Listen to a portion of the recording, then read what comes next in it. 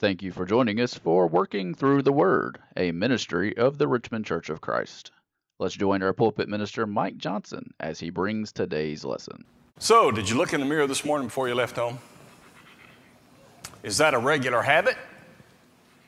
Is that something you enjoy doing? Or do you just do it because you have to? I think most of us do it because we have certain fears.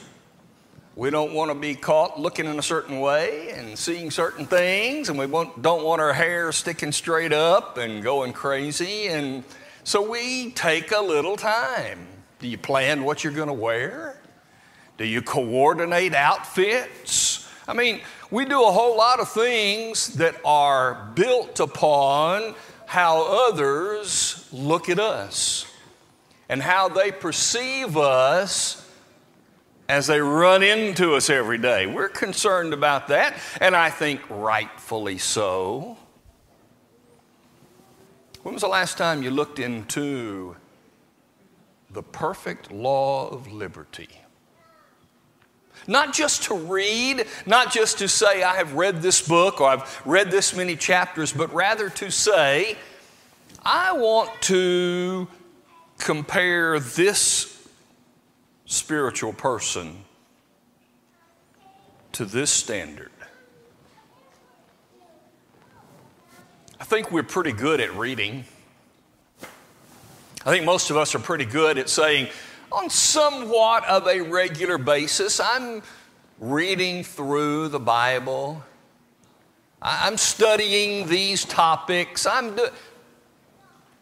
But I wonder how many of us spend regular time doing a spiritual checkup. Well, every now and then I think we need to do that, and so today I propose that we do that.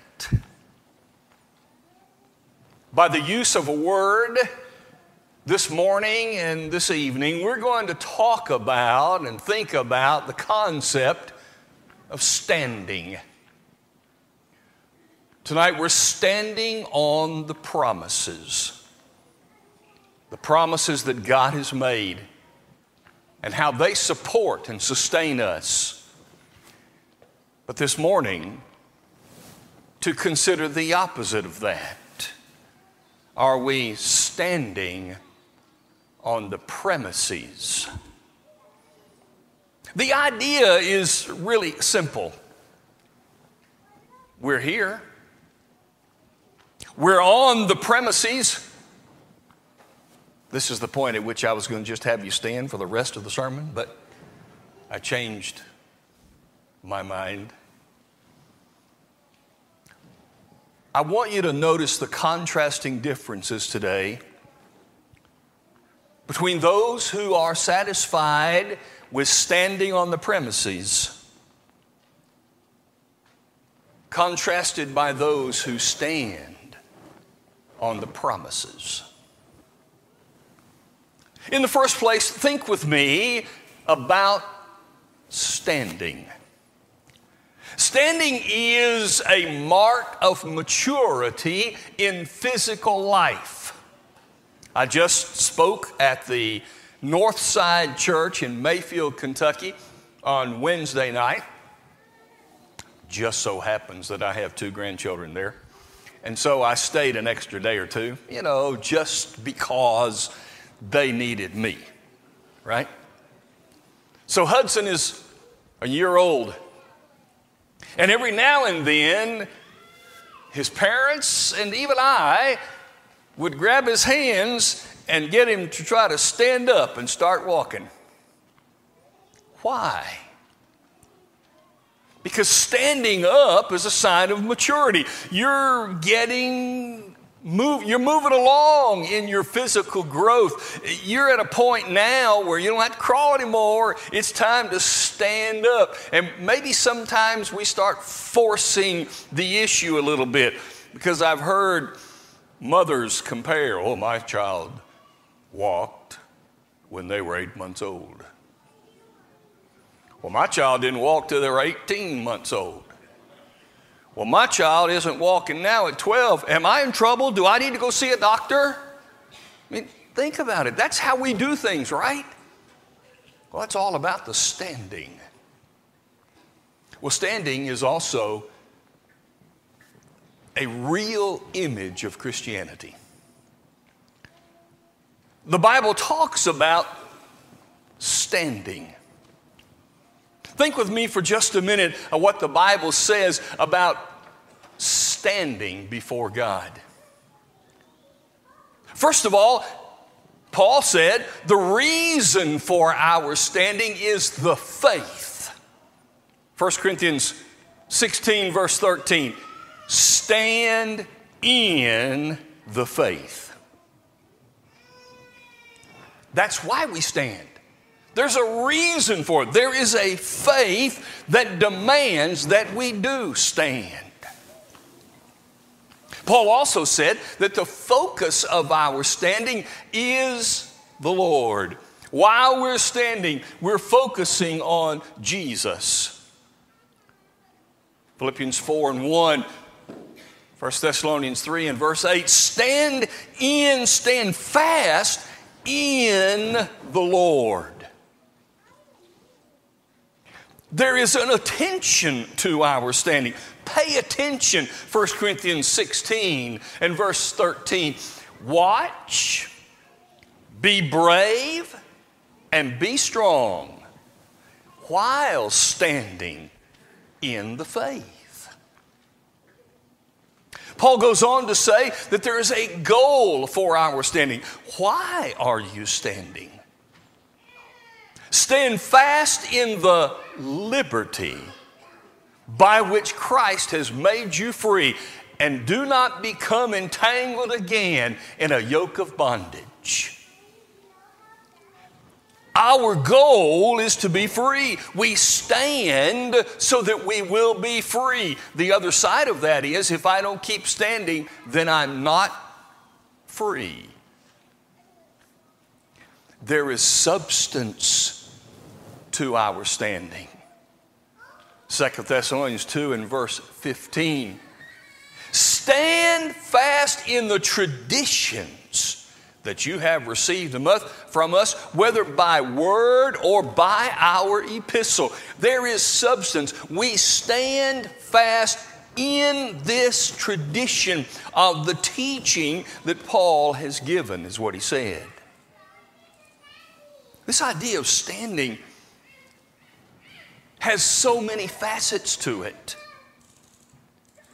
The idea of being a soldier in an army and standing firm to face what is coming in opposition to turning and running.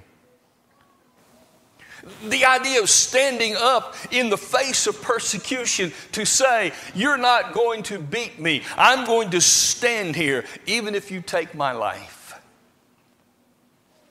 So standing is an image that I can relate to as it pertains to the Christian life. Paul then made my standing and your standing a group thing. Stand fast with one spirit and one mind. Philippians 1 and 27. Paul is then telling us as a church we should stand. We should face whatever comes. We don't need to run and turn. We need to be mature enough not to crawl as a church, but rather we're standing and we have a solid foundation on which we stand. Standing is a great concept and image for Christianity. But sometimes some Christians are satisfied merely to stand on the premises. What I mean is this. Sometimes Christians are satisfied just to look a certain way. just to give off a certain impression. But are they really standing with God? Let me give you 4 thoughts that come from Scripture about those who would stand on the premises. We begin in Romans chapter 2, where Paul was writing about the Jewish people. And he said in chapter 1 of the book of Romans, the Gentiles, they're sinners, yes, because they knew God. They saw Him in creation, but they did not honor Him like He should have been honored. They're guilty. And you can almost see the Jews reading this. And maybe they're standing in the corner and they're cheering. Go get them, Paul. Those nasty, dirty Gentiles. You tell them who they are. And then he turns right around in chapter 2 and he says, oh, wait a minute. You who boast, don't you do the same things? And he says to these Gentiles, to these Jews, the Gentiles, when they do by nature the things of the law, they bear witness with their own conscience. That is, there are some natural things that the Gentiles do, even though they don't follow. They have the Old Testament law. You had the law. You had an identification of what God said was right and wrong, and yet you don't do it. Let me tell you what they stood on. And he goes down in the chapter and he says, you who are of the circumcision, it becomes uncircumcision to you if you don't practice what the law says. Here's where the Jews were just satisfied by standing on the premises of the idea of the act of circumcision. Because we are people who practice circumcision, we are accepted by God. They relied on that. And certainly it was something that God commanded, but notice what they did. They turned it into some kind of an identity that made them secure in their own minds whether or not they were keeping the law accurately. Might we be guilty of the same? Could we be guilty of standing on the premises of some act that sort of gives us this self-confidence and this idea, and we overlook what flows from it? The Bible teaches that if we are not baptized into Jesus Christ, we're lost. That's what it teaches. And we stand on that.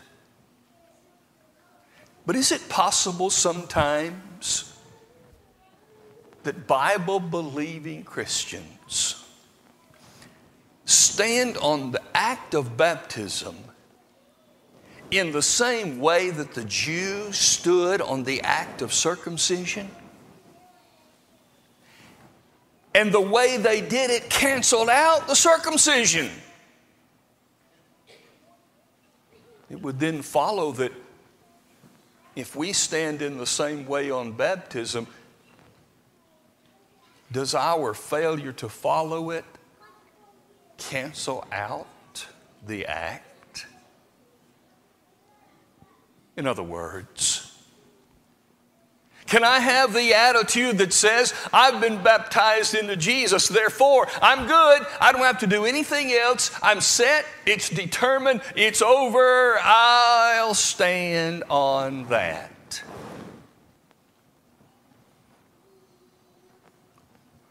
There's more to the Christian life than merely saying, I was baptized. As necessary as that is, there is a follow-up. There is a life to live growing out of that act. The Jews failed it. Maybe sometimes as Christians we do too. Number 2.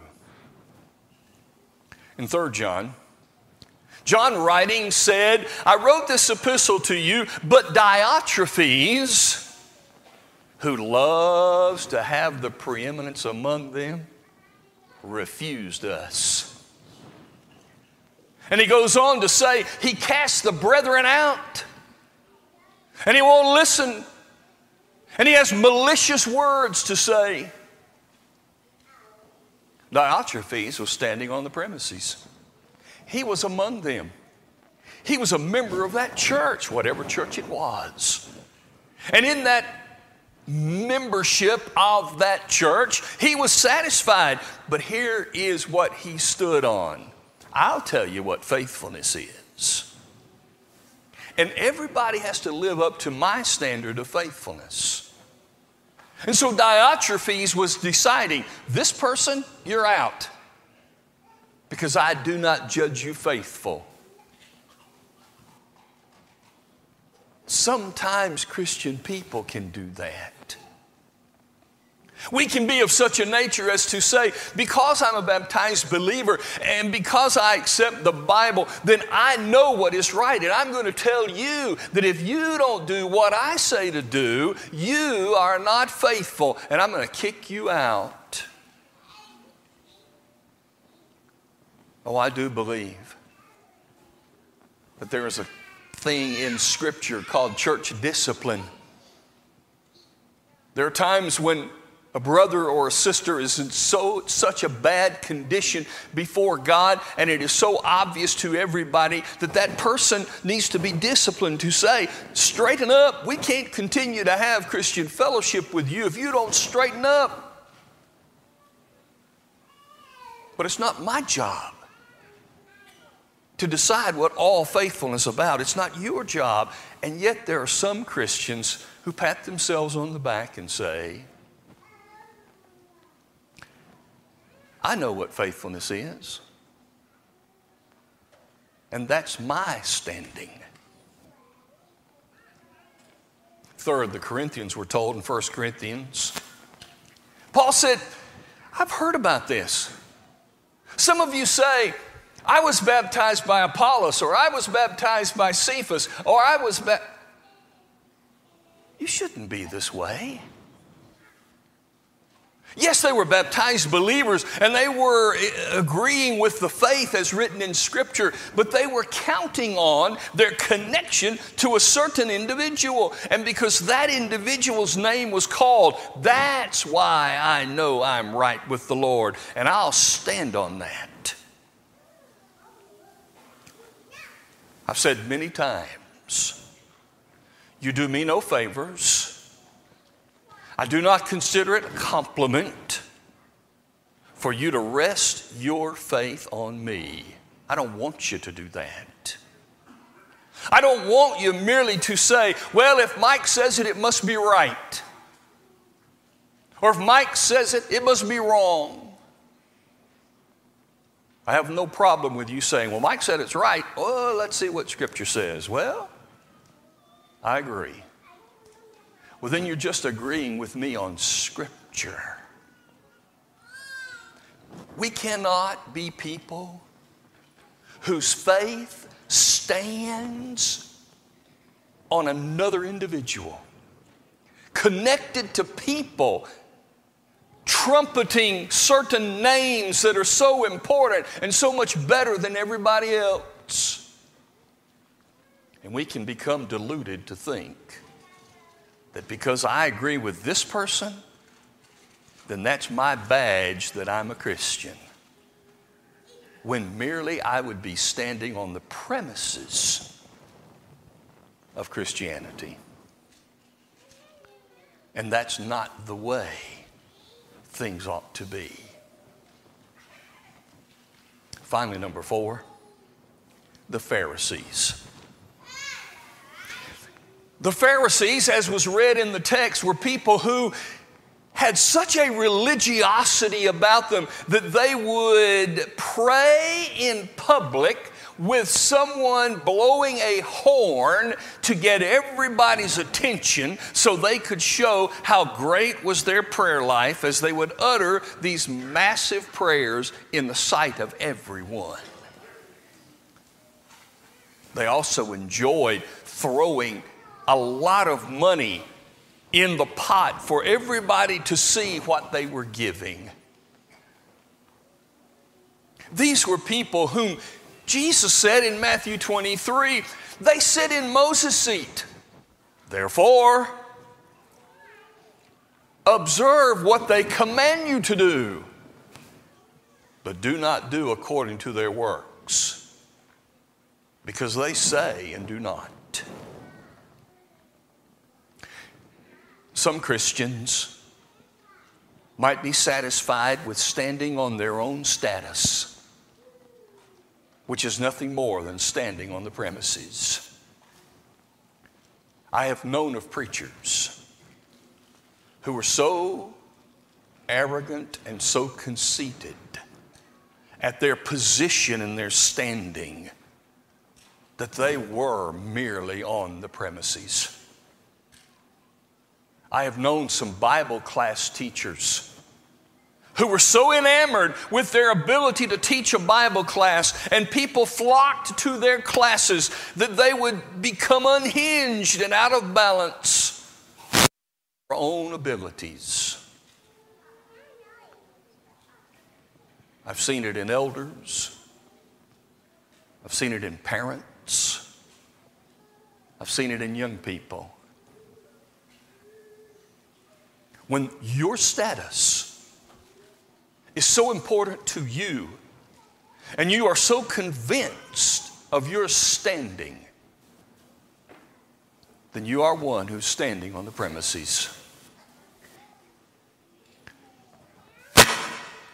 In closing, I think this is what James was writing about in James chapter 2. James said, number one, you can have faith, but if you don't have works to accompany it, that faith will not save you. I have known of a situation in my past where someone who had decided not to be faithful to God would still teach others that this is the right way to go. What? This faith that they can say and spout off and give all kinds of facts to, and yet do nothing connected to what those facts teach. Can you be saved by faith without works? James says no. In fact, he says, if you have that kind of faith, you are no better than the demons. The demons believe and tremble. They know what's coming, and they are afraid. Can Christians have that kind of faith? I think so. But faith with works has always been God's focus. It was true in the garden. James says it was true with Abraham. It's true with every situation of faithfulness. It's not just about how many facts you can spout. It's about the life that you live. For instance, Bible bowls throughout decades have been very popular at certain times, less popular at others. Right now, we're in a time with Lads to Leaders where there is a Bible Bowl, and they've begun studying for the Bible Bowl. I have known of kids who would have an almost perfect score in the Bible Bowl fact competitions, but whose life was nowhere close to what Christianity teaches. In closing, I have a question for you. Imagine that you are on trial today. And here's the charge. Someone has taken you to court and charged you as being a Christian. Will there be enough evidence to convict you? That's the question. Will there be enough evidence to convict me that I'm a Christian? Or am I merely standing on the premises? Physically, do I just appear in the building for worship? But really, there's nothing else that connects me to the Lord. Oh, it looks good. I looked in the mirror and I put on some good clothes. I've got my Bible. I'm sitting with my family. It looks, in every respect, like a faithful Christian. But if I'm not living it, if it's not changing my life, if Christianity is not my life, then standing in these premises will not save me in the end. Let us take an evaluation of ourselves today and declare, if I've been guilty of standing on the premises, I now want to stand on the promises of God. And we'll think about those tonight. We hope you enjoyed today's broadcast, brought to you by the Richmond Church of Christ. We are located at 1500 Lancaster Road in Richmond, Kentucky. We meet on Sunday mornings for Bible class at 9 a.m., followed by our morning worship service held at 10 a.m. Our Sunday evening service is held at 6 p.m., and our midweek Bible study is held on Wednesday at 7 p.m. If you are in the area, we would love to have you as our honored guest. Thanks for listening.